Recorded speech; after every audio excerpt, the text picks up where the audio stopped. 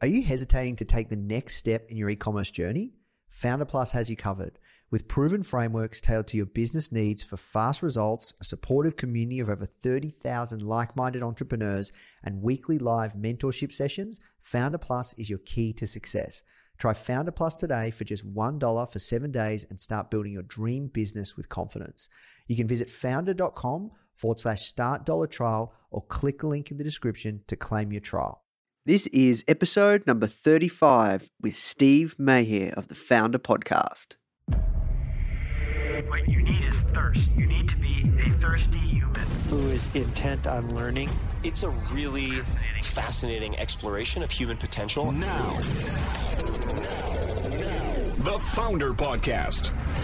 Even the greatest entrepreneurs had help. If you want to learn from the most successful founders on the planet, you are in the right place. Branson, Mark Cuban, Tony Robbins, Tim Ferriss, Ariana Huffington, Seth Godin, Steve Case, Gary Vee, Sophia Amoruso, Barbara Corcoran, Damon John. Learn from the greatest minds in business today with interviews hosted by Nathan Chan. This is not your average entrepreneur podcast. The Founder Podcast.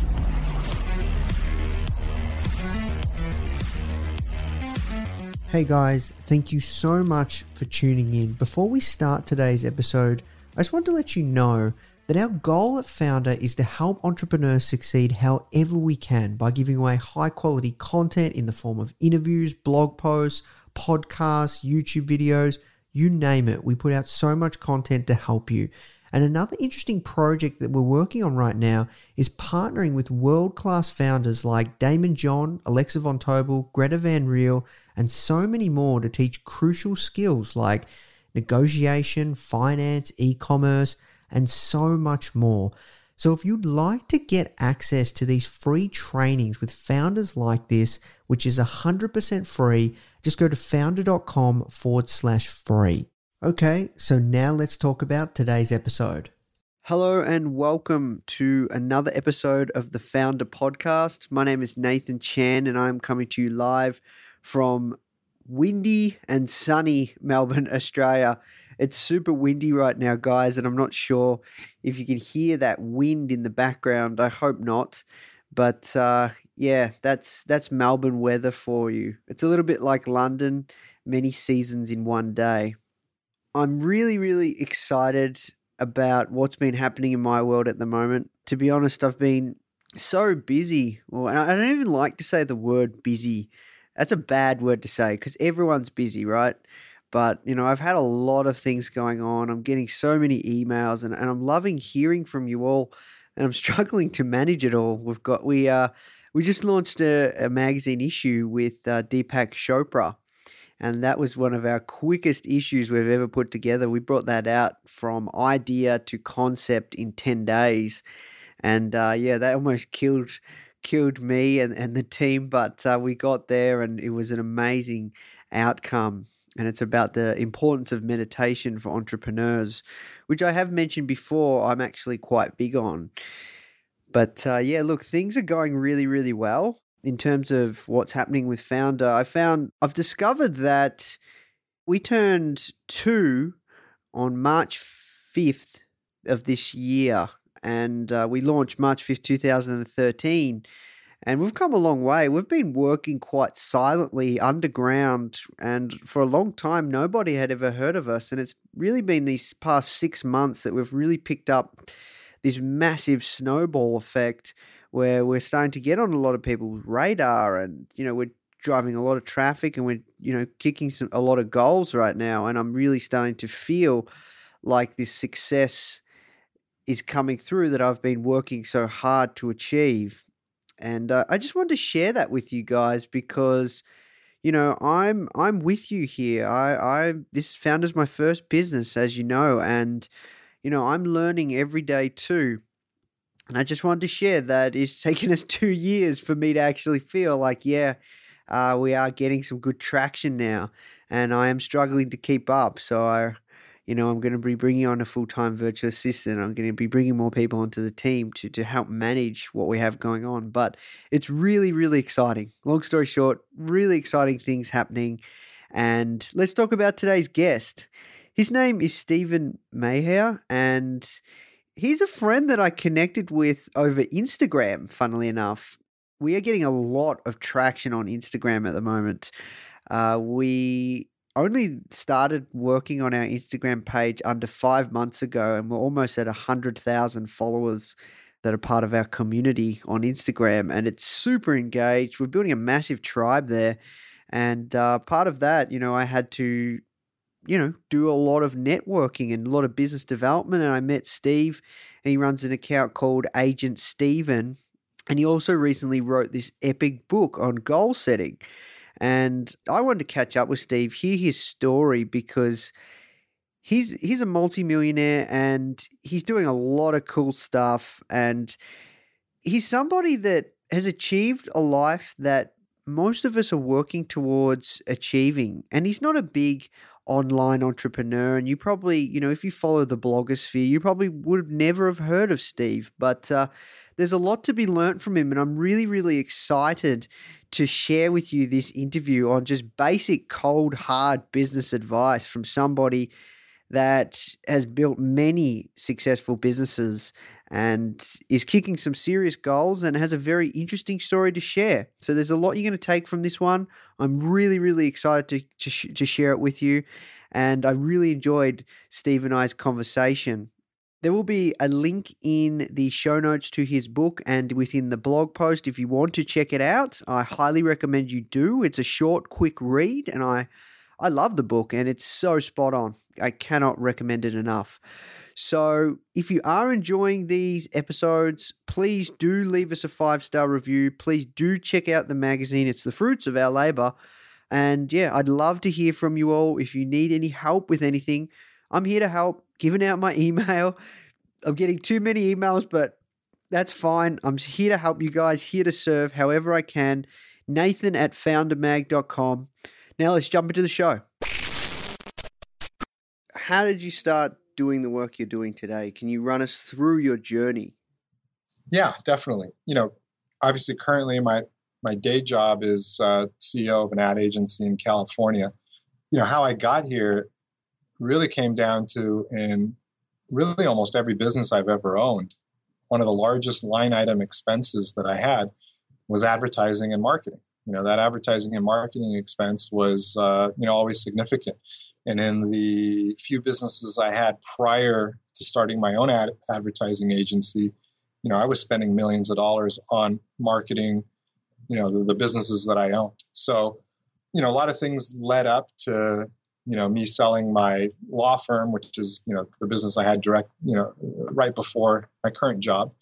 And, when it was time to decide, to exit the law firm, naturally, I was drawn to the marketing and advertising space. And just like, most entrepreneurs, they kind of have a little bit of a cocky attitude in that, you think to yourself, hey, I could do this better than the guy I was paying millions of dollars to. I could do a better job than him.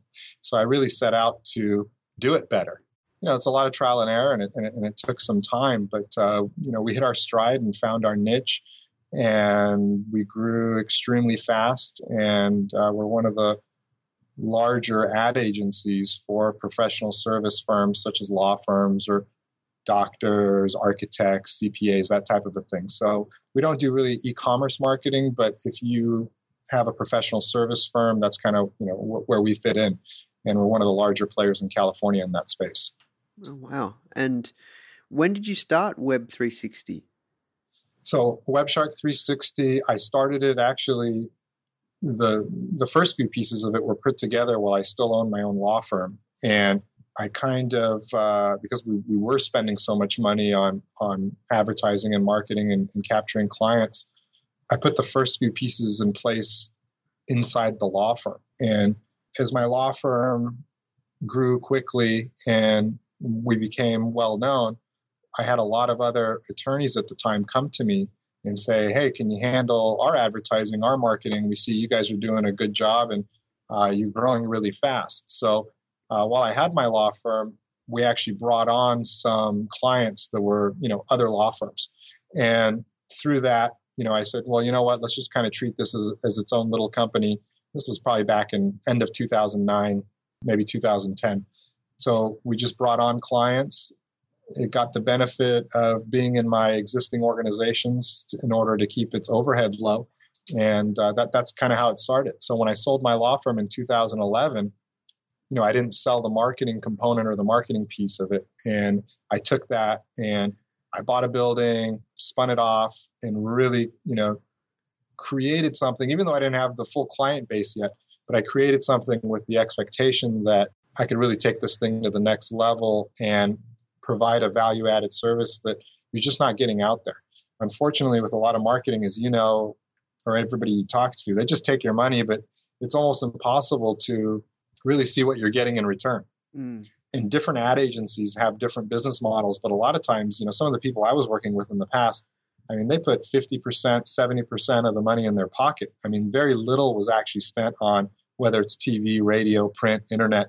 So it's a space that the margins were high. There wasn't any real player that handled both traditional media and digital media, meaning that you can go to and have TV commercial shot or radio spot shot. They do the media buying for you. And at the same time, they'd handle your web campaigns and your web marketing. And that's, so what we do is the reason it's called WebShark 360 is we offer, the full suite, the full 360 degree of services. So, at first when we were doing that, it was more or less not really being done across the industry. You had the digital marketing agencies, and then you had the more old media traditional agencies.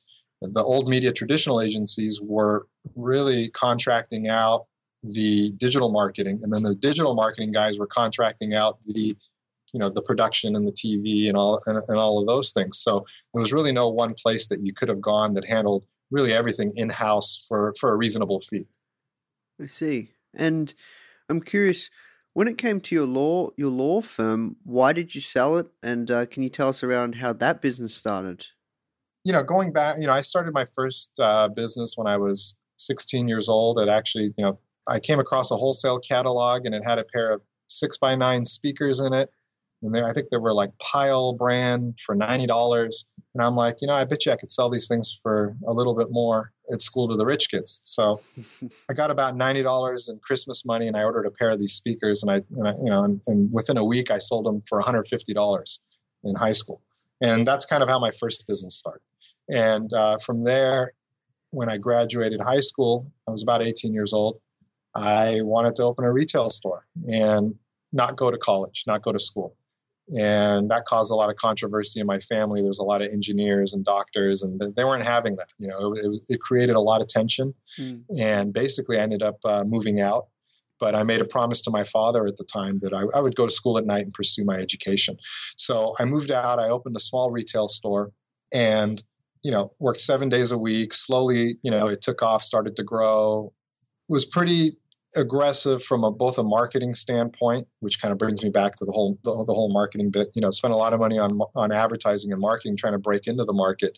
I had a roommate. My personal expenses were at a bare minimum. So really, every dollar I was making was going back into marketing the business and growing it. So during that time, my education, even though I went to college at night, eventually led me to law school. And I went to law school at night. It was a 4-year program, got out. And around that time, I graduated in 2001. Around that time, I was a little bit bored with the electronics business, and I ended up selling the businesses, which had turned into multiple retail stores, a wholesale warehouse. We had a online presence as well, sold the internet-based business, and got into law. So when I first started, it was really just me, myself. That slowly grew. Had a partner for a while and didn't have a partner, but really focused on being a little bit technologically advanced compared to most law firms. At the time, a lot of law firms weren't paperless, and they were just they didn't have good, CRM software. And because of my, one, my age, and two, my business background, I kind of brought best business practices, but not really like law firm business practices, but actual, real business practices to the law firm. And that helped create a very strong foundation. It grew the firm. And basically when my son was born, he's 6 years old now, he came out really premature. So, and this is back in 2010. 2010. When did you start the law firm? I got into law around 2006. Okay. And had you like, because you said you were doing night school studying law, that would have taken a long time. Did you have any experience?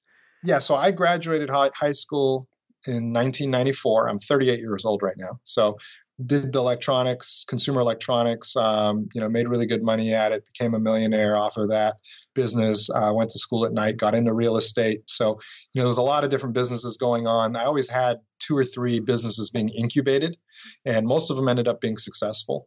I've sold probably a dozen businesses, I'd say, and, more than 6 or 7 of them for, over $1 million. So, and at the time, between 2001 and 2003, I sold off all my electronics businesses.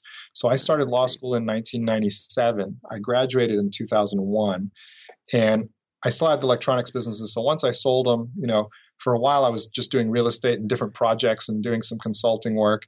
And then I ended up getting into law around 2004 with a partner. That didn't really work out. So 2006, I opened my own operation. And from 2006, just worked like, just all the way up from, really the day I struck out on my own when I was 18 was, I was essentially working 7 days a week. Not always the most efficient, but, what I didn't understand, I just made up by sheer drive and hours. In 2010, I had my baby came out premature. So he was 2 pounds and he wasn't supposed to live. And there was all sorts of health issues. And at that time, I was just a machine, just an absolute machine, working 7 days a week, barely ever taking a vacation. And, I don't know how much you know about lawyers, but you're extremely stressed out all the time. You're dealing with everybody else's problems. Looking back on it, that was really the turning point of my life. Basically, I made my wife a promise and I said, look, we're going to pull through this and everything's going to be okay. And the minute it's okay, I'm going to sell everything. Basically, I don't really need to work, but, I'm going to get into something is not going to consume me the way all my prior businesses had consumed me up until that point in time. So, fast forward, my child's fine now. He's healthy. He's wonderful. He had a few surgeries for some different issues that you have when you're born that early. But, he speaks multiple languages. He's purple belt in Taekwondo. There's no developmental issues. So he ended up being fine, but he was actually on oxygen though till he was 7 months old.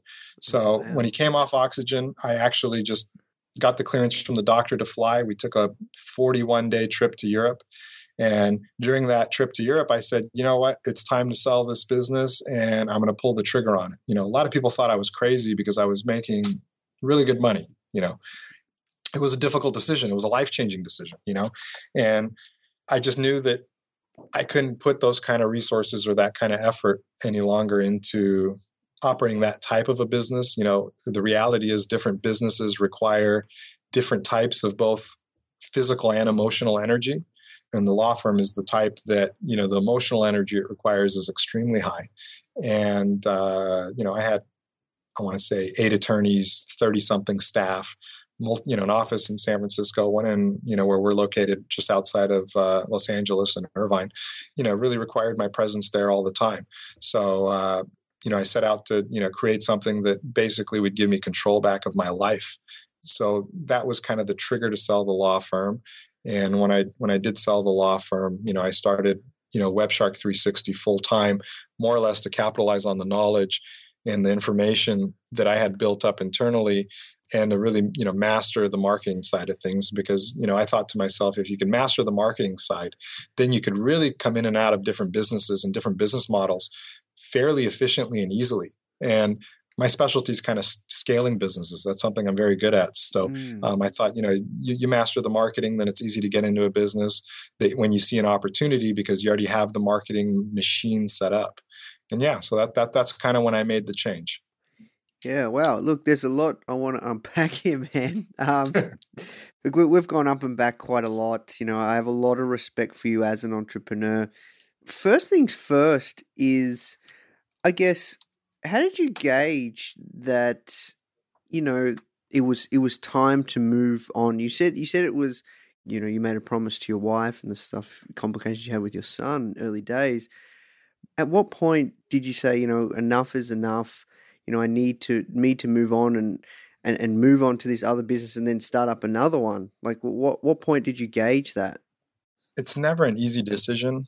one thing that I've been good at compared to maybe some other entrepreneurs is that I've always had also other businesses being incubated. So even while I had my law firm, I was doing, developing software for law firms, and I, like I said, I was incubating the marketing company within the law firm. I was doing different real estate projects. I was taking on some consulting work. So while, all those things weren't my main income source, it does give you a certain flexibility that maybe you wouldn't have otherwise. And part of that is just because I can't sit still. So that's probably part of the reason why, why I always have multiple projects going on at once. I'm definitely extremely competitive.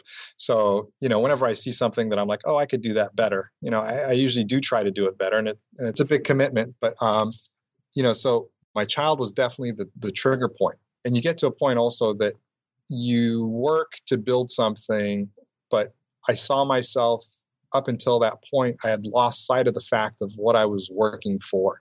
I think at the end of the day, it comes down to, buying your freedom back. I mean, at the end of the day, what's the purpose of making money? I guess for different people have different interpretations on this, but in reality, it should be to buy your freedom back, because at the end of the day, you really don't have freedom until you have a certain amount of financial success.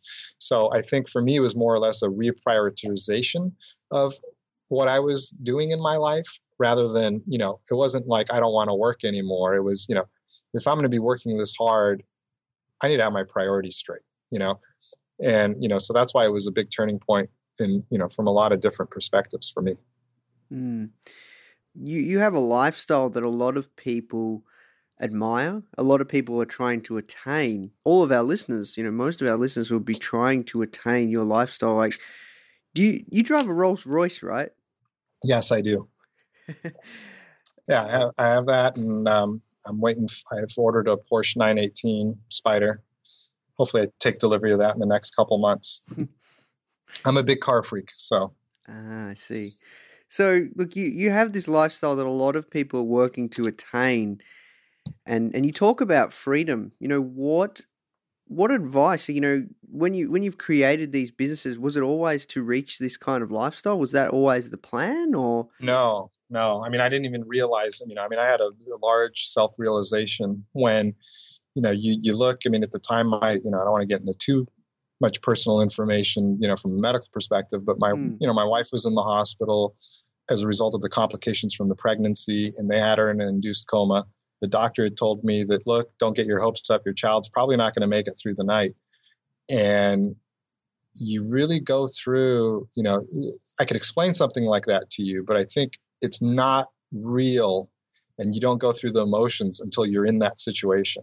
And it's a experience I wouldn't wish on anybody, but I think that at the end of the day, it really allowed me to reflect to my core and see, what's important in my life, and what am I working towards, and how do I make my life more efficient and more streamlined, and how do I make my businesses more efficient and more streamlined, that I can enjoy the type of life I want to enjoy.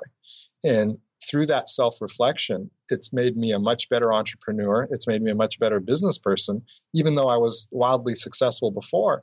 Going through that actually has made me that much better. I mean, right now I vacation, or, you call it holiday in some places of the world, but, in America, we call it vacation. I vacation probably 3 to 4 months out of the year. As soon as the kids are off, we're gone, whether it's, during the Christmas holidays or the summertime. So in the past, I wasn't able to do this as much because as a small business entrepreneur, you're pretty ingrained in your operation. But after going through this experience, it kind of forced me, if I want to live a certain lifestyle, you kind of have to work at it backwards. I need to put certain systems in place, and I need to basically make my business that much better in order for it to be able to support the fact that I'm going to be gone for extended periods. So even though it was a traumatic experience, it actually was, from a professional standpoint, and also personal standpoint, it ended up being one of the best things that could have ever happened to me, because like most entrepreneurs, you kind of get ingrained in the day to day, and you lose sight of the bigger goals and the reason why you're doing it, because it's just about dominating your niche and fighting the daily fight, and you just get sucked into that, and and it's hard to get out of it. It's very hard to get out of it. I'm curious. have you always created successful businesses, or have you had any failures? Have you had any? Boy, I've had a lot of failures too. So I've had a lot of successes as well. And, and one of the reasons is, if you ask me, why am I successful? It's because I'm not afraid to try anything. I'm willing to fail. And when I was younger and a little bit more stubborn, I probably would say I don't fail because I will work so hard to make it work. And that is true. There's a lot of, I think that if you have that sheer desire and the sheer will, you could be in a failing business and still be successful, because if you're working harder than everybody else and you're putting in more hours than everybody else and you're learning more than everybody else, sooner or later, that's going to give you a competitive advantage and you'll be able to exploit that. And that's kind of, when I first started, it was just about, I was working 12 to 16 hours a day like a robot, non-emotional, complete robot.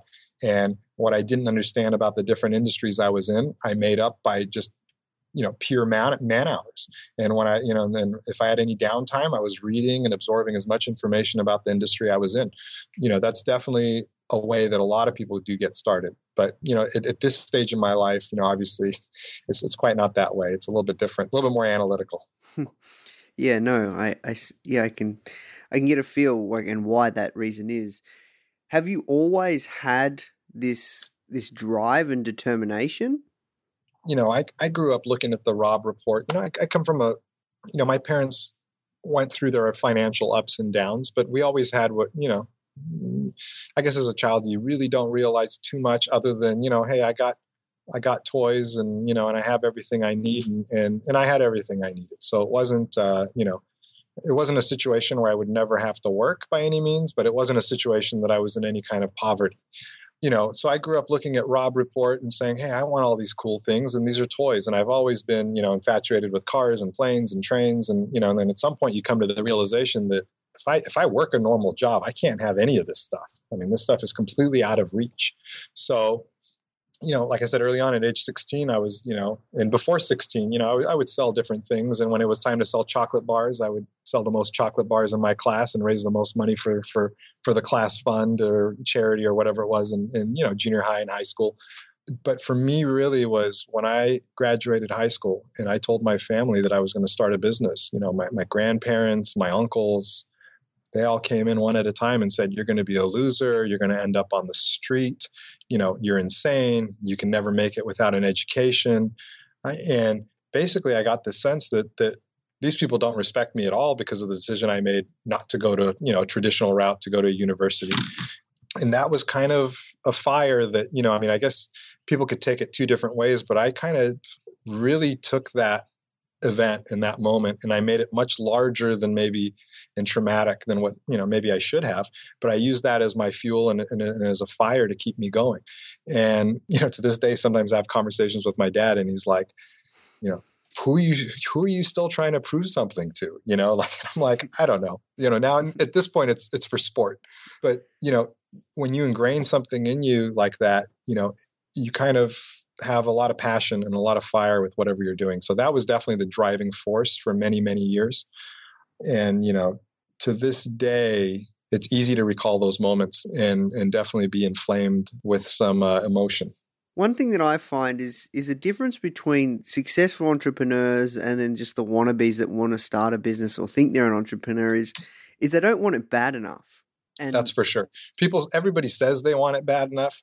Everybody says that they want to start a business. They want this lifestyle. They want the cars. They want the jets, the boats, the plane, whatever, the fancy house. But the reality is Friday night, my friends are going out and getting laid. I'm 21 years old. I'm 20 years old. I'm 19 years old. I'm at my shop working and I'm too exhausted to go out. I'm working till 8 p.m. I go home and I crash. On Thursday night when, people are getting together at family functions or whatever event, going to the movies, I'm studying. So there is a direct correlation for a trade that you make in a certain amount of your life that you give up for what you get. And, while everybody says they want it, and I look around myself, and I'm not saying other people, there's plenty of people that are more successful than me, but the common theme in all those people was there was an extreme sacrifice at some point in life where just other people were not willing to do. They weren't willing not to see their kids. They weren't, I couldn't have a stable relationship with a female because I was working like an animal, for 8 years. I was going to school at night, working 7 days a week. I took one vacation, I think, in a 6-year period, and it was over, the Thanksgiving holidays, and everything was closed anyways. But otherwise, I was working anyways during that time period. So, so there was a lot of sacrifices that I made from not developing maybe normal friendships, not developing normal relationships with girlfriends, not seeing my family for extended periods because I was working so much.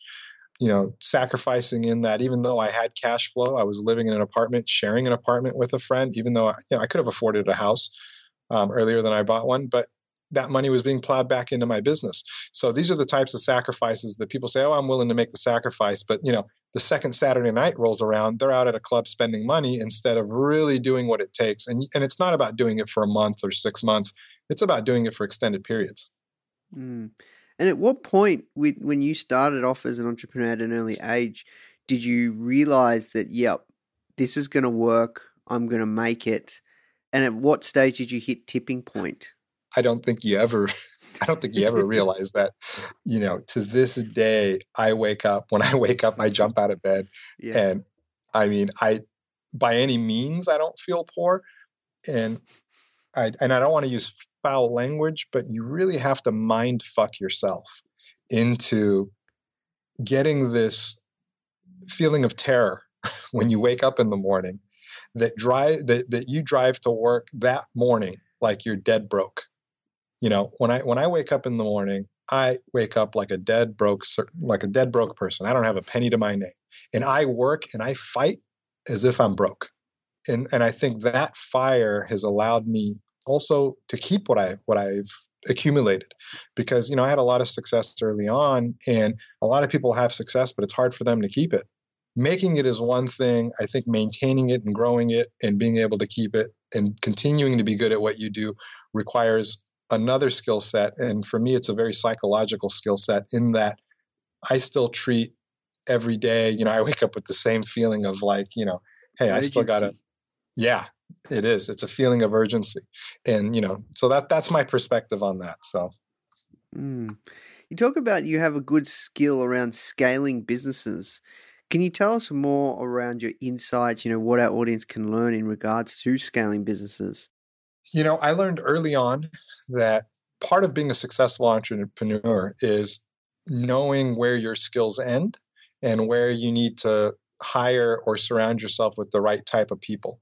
So part of it is controlling your ego. It's very easy for me to show up and say, hey, I could be the best at everything and do everything, but that's not the reality of the situation. You have to be so honed in your skill set that you kind of know where that skill set ends. And for me, I'm a builder. I'm a creator and a builder. I'm a horrible day-to-day manager. So, basically in the life of most of my businesses, I'm very good at building them, and I'm very good in the chaos of the growth and, the struggle from, whether it's, creating the cash flow and, and managing that growth curve. But, once it's stabilized, I'm not the best day-to-day manager. So, when you scale a business, it requires, I guess, a different skill set. And, and that's kind of my skill set. And basically I've brought on partners or really strong managers when businesses have hit a certain level to do the day-to-day operations, because, at some point, the type of skills that are required to get it there aren't necessary anymore. I see. So in essence, in a way, you're really good at finding great people to work with or work for you. Yeah, I mean, people are obviously a huge component. Early on, I tried to do everything myself, and and I was, not that I wasn't successful at it, but sometimes it might take me 3 hours to do something. When if you have someone that's really good around you, they can probably get it done in 30 minutes. So, really knowing what you're good at and what you're not is important, but also you can't ignore what you're not good at. You need to supplement it with people and tools around yourself, so you have a well-rounded operation, or else the business will never really grow. I'm going to push you a little more on that, Steve, because I've tried hiring and stuff with what I do, and it's not easy, man. Like, what do you look for when you are looking to scale and bring on people and help you grow the business? Like, what do you look for? What are the specifics? Is there anything that you do around that to make sure that you're bringing on good people that really help fuel the growth? Yeah, I mean, there's definitely different factors depending on, I guess, the type of position or who you're looking for. Generally, though, I'm not afraid of bringing in hungry people, and hungry people don't scare me. Let me put it that way. I want someone working for me that wants my job, okay? Because if he's willing to do what I do, then he can have my job, and the reality is most people aren't willing to do what I do. So, and I think that a lot of entrepreneurs, especially when you get started, people are afraid of having people that are too hungry around them, that it would either displace them, they would leave with their business, or it would, or if that person, would somehow take over their business or start a competing business. And that's just all bullshit. So I think that, you got to create an environment and a structure that you can have hungry people around you and allow them to push you forward. So I think, from one perspective, when I go to look for a partner in a project or a business, I'm actually looking for someone who's even a little bit more aggressive than me, even a little bit smarter than I am. And really what comes down to is my job is managing them rather than, managing all the pieces. So, and I think that's where a lot of people, maybe fail. I haven't been in the e-commerce side of things for, probably about 15 years. So I know certain businesses are a little bit different, but when you're talking about a service-based business, this is absolutely true. I want people around me that are better than me, that are more aggressive than me, that are hungrier than me, and you got to give them the opportunities. Can you give us an insight into some of the things that haven't worked and your lessons that you've learned that our audience can learn? Absolutely. Giving too much control and decision-making power to people before they've proved themselves or before they've been with you long enough. It's a laundry list of lessons that I've been through. I've had deals where I've lost millions of dollars, and it was because, unfortunately, there was the wrong person captaining the ship, even though it was my ship. So things like that happen, and you absolutely use it as a learning experience, and you put systems in place that things like that don't happen in the future. I think as an entrepreneur, especially, if you're dealing with smaller business, and when I say smaller business, I mean less than 100 employees. I have about 52 employees right now. And, most small businesses, in my mind are under the 100 employee mark. And you always don't have the resources to run everything through a committee. You don't always have a formal, board of directors that you could bounce ideas off of. But, one thing that I've done is, made it a point to create kind of an advisory board within each organization that I'm a part of that you could run some decisions through. So you're not always shooting from the hip, or you're not always the ultimate decision maker, or whoever the ultimate decision maker is. There is some check and balance too, because I think, a lot of entrepreneurs are like, hey, I got it to this point, I can make every decision and it's always going to be right. And that's not the case. Do you have, can you maybe give us our top 3 lessons you've learned from some business failures you've had? Yeah, they're pretty common ones, which is, don't put all your eggs in one basket. If you're going to, one thing I've learned early on is don't partner with people that have more power, money, or resources than you. That one's important because you always don't know people's motives. And a lot of people have ulterior motives. And in a blink of an eye, you could lose everything you've built. So I've made it pretty much a, rule of mine that, I won't do business with somebody if they have more resources than I have in any particular field.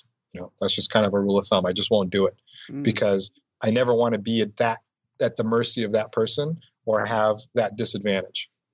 Beyond that, it comes down to systems and measurements. You have a lot of businesses that run and they're not taking advantage of all the data that they have access to. They're not taking advantage of all the information that they have within their organization. And one thing that I'm, fairly decent at is trying to exploit as many of the data points as possible in order to, gain a little bit of knowledge as far as, where the organization is heading and, how can we monetize on some of this information that we have. And that's something that, a lot of small businesses, they get ingrained in the day to day and they don't even think about, their mind doesn't even make it there. Can you give us an example of some places where you've implemented systems in your business? Absolutely. Just, if we just talk about from a marketing perspective, we keep track of incoming clients from, zip code, area code, like let's say from a law firm perspective, we keep track of different insurance companies and absolutely every piece of data that you would keep in, let's say, a CRM or some sort of a, management system, a database management system. We run that data and we compare it and try to manipulate it and try to see if there is something there that we can use to our advantage. And it's really something that the larger companies are doing. When, you look at IBM or the large, hospitals or, insurance companies or, the search companies, the tech companies, the larger companies are doing this. But, when you get down to the smaller businesses, the smaller operations, they're not really efficient or good at taking advantage of, the different data points that already exist. They're keeping track of anyways. And a lot of times, we'll look at something and we'll be like, because we're keeping track of these data points, we'll find a pocket that we can grow in. We could find sometimes new business models that we could exploit because we have this information at our fingertips that you wouldn't otherwise have. Whether it's your client's behavior or consumers' behavior or, your vendors or, the counterparties to who you're dealing with. So you always got to keep track of everything. Yeah, no, that's a great one. Measuring is so important. Yeah, most people are like, okay, sales, margin, what's my net, what's my gross, and then they keep track of, whatever line items they keep track of in their accounting software. And that's about it, and that's just, that's just the tip of the iceberg. I think in our current business, we have a custom, software system that we came up with. I want to say we keep track of somewhere around 1,100 data points, which is, and if you look at comparable other people that are our size and what they're keeping track of, I guarantee you we're keeping track of 3 to 4 times as many data points. So, and sometimes you keep track of a certain data point and you don't even know what it's useful for yet. And that's the key word. So you never know when you need access to a particular type of data. And if you have it there, you're going to be just that much better, that much ahead of the curve, and that much more efficient. Yeah, no, that's a great lesson there. Well, look, we have to work towards wrapping up, man. But I know you're writing a book soon, and we connected on Instagram. I'd like to hear your thoughts on. I'm curious, like playing around on Instagram and building this network of accounts that you're building, as opposed to the businesses that you're running now. Like most would think that that's not the best investment of your time. I want to touch on that. Yeah, absolutely. You're not the first person to tell me that. I mean, the whole thing with Instagram, for me initially, I didn't look at it as anything other than I wanted to be involved in the technology, because one thing that you need to do as an entrepreneur is always think about the future. And part of thinking about the future is thinking about, what type of technology is going to be out there in the future. So for me, it was more or less a social experiment. I wanted to learn the platform. I knew it was a platform that people half my age are on. I'm 38 years old. So, I think most users are between 18 and 22 on Instagram. So literally half my age.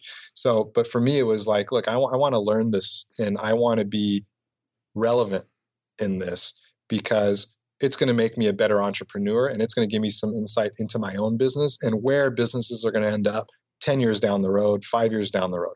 So initially for me, it wasn't really to like create this huge audience and try to monetize it or really do anything other than what I said. I just need to be involved and I need to know, what is this platform and what kind of knowledge or information can I get out of it?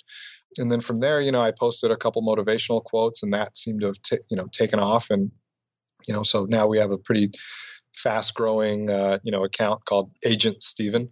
I'm coming out with, we're releasing a book this week coming out, I want to say in about 2 days or so. And it's really about goals because I feel like, a lot of people don't know. And a lot of messages I get on Instagram or, people don't know where to start or how to get started, or they have an idea or they have a goal and they don't know how to get started on that idea or the goal. So, and I think it has to do with a lack of goal setting knowledge. So a lot of what the book is about is how do you turn your goals into reality? And the name of the book is actually called Dominate Your Goals, How to Achieve Results in life. And And I think it's a foundational issue because, where do you start if you have this great idea? And can you give us a little bit of an insight into what you do to attain your goals besides attacking them ridiculously? A lot of what I've learned through the years and a lot of what's made me more and more efficient and in kind of what you see with certain entrepreneurs, not certain, actually most entrepreneurs, you're either a one-hit wonder or you keep getting better at what you do. And people always say, "Oh, Steve, you got the golden touch." Trust me, it's not the golden touch. It's called, I'm focused on my goals and I know how to achieve results. And if I can achieve more results per hour than you, Nathan, I will always be more successful than you. Because at the end of the day, it comes down to results per day, per hour, whatever you want to call it. So, this thing's a marathon. And let's say you got to take 1,000 steps to get to the end goal. Whoever's the most efficient at taking the most steps per day is going to get there faster. So part of what I discuss in the book is, when you go through your goal setting exercises, you really only need one or two at the most overarching goals, long-term goals. And those one or two goals, really, if the goal is set up properly, it will fulfill you both personally and professionally. Let's just take, for instance, Nathan, you say, hey, 10 years from now, I don't want to have a day job. I want to be able to live life on my own terms and I want a vacation, 24 hours a day, right? So that's going to require you to do certain things in your professional life in order to be financially stable, in order to be able to do that in 10 years. And it's going to also require you to do certain things in your personal life. So basically, then what do you do on a day-to-day basis? And you got to just chip away at it. So the more clear you are in the direction of your future, the more effective you're going to be in making decisions on a day-to-day basis. So if I know what I'm working towards 10 years from now, and I don't have this big, long to-do list, those are bullshit. People that use big, long to-do lists, they just make themselves feel good because they checked a bunch of boxes off, and they feel accomplished, but really it should come down to what one or two critical things are you doing every day to move you towards your goal? What are you doing every single day? Critical things. I'm not talking about I paid my electricity bill. That should not be on a to-do list. So your to-do list needs to be, critical things you're doing on a daily basis to move yourself towards your longer term goal. So, at this stage of my life, I have a goal for each business, but all that ties into, a much larger personal goal. So, I juggle, I want to say I have about 6 or 7 businesses right now. And it's very easy for me. I come in, I'm very clear on what I need to get done. I also practice selective ignorance, which is I ignore 99% of the things that happen in my day. If it's not going to bring me towards my goal, I'm not going to respond to that email. I'm not going to respond to that phone call or that letter because it's not relevant. It's not bringing me any closer to my goals. So a lot of how you achieve your goals and how you achieve results is actually learning to ignore things that are not essential, learning to say no to people, learning to say no to, engagements and people that want to, you might get some small social benefit out of it, but it's not going to bring you any closer to your goal. And really, you got to act in a very, 1 + 1 = 2. Does this bring me closer to my goal? If the answer is no, I'm not going to do it. And you got to make that a habit. So when you are focused on a particular project or a business, every action you do should bring you closer to that goal. And if it doesn't, you don't do it. And it's pretty simple. We get into a little bit of depth about, how you need to think. A lot of it has to do with your mindset and kind of reprogramming your brain to think a certain way. But it's simple and really anybody can learn how to do it. So, and I think that's what makes serial entrepreneurs better and better as they go along because they've kind of mastered the goal setting and, how to focus on the project at hand. And, and that's what gives people the golden touch. It's not that they have a golden touch. It's just they have that system down. So at this stage, I could apply it to really any business. And, and I'm in very diverse businesses right now, from technology to, I have the marketing company, chairman of one of the oldest and largest law firms in the United States. We run their whole California operations. I'm involved in a couple other professional service firms. And all this is only possible because I have absolute clarity as to what my goals are. And as a result, it makes me super efficient in my actions. So I have enough time in my day to do everything, where most people wouldn't even be able to juggle one of those tasks or one of those businesses.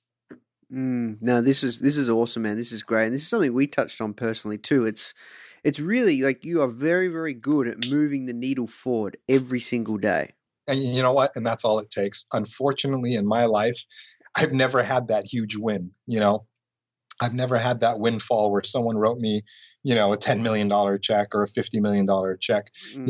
I've done it dollar by dollar, inch by inch. I think the most I've sold a business for was around $8 million. One of my ventures right now is probably worth somewhere, I don't know, maybe $25 million or more, but it's been done by, literally, I don't come to work to get a big win. I come to work to move, like you said, move that needle forward just a little bit. But you know what? I don't go home. I don't actually, I've trained myself to the point where I don't take a lunch. I don't leave my desk unless I get my critical tasks done. And that's just not because I'm punishing myself, but because it's just good habit. And I've developed that habit. So if I'm not being effective in my day, I'm going to stay until I'm effective. And like I said, doing a bunch of tasks doesn't make you effective. Moving that needle that little bit forward, clawing another inch forward is what makes you effective. And I think a lot of people lose sight of quantity versus quality.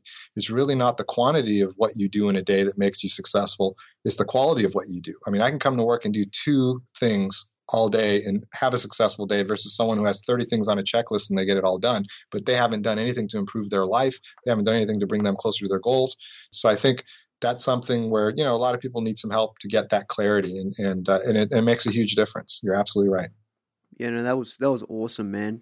Last question, and we'll wrap up this interview. It's just like, do you have, any last words of wisdom, advice for our audience of aspiring and early stage entrepreneurs and founders? Oh, absolutely.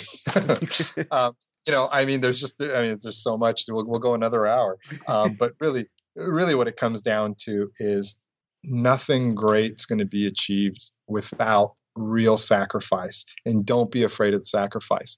The one thing that, looking back, that I did right was I sacrificed from 18 to, I'd say, 26, that 8-year period.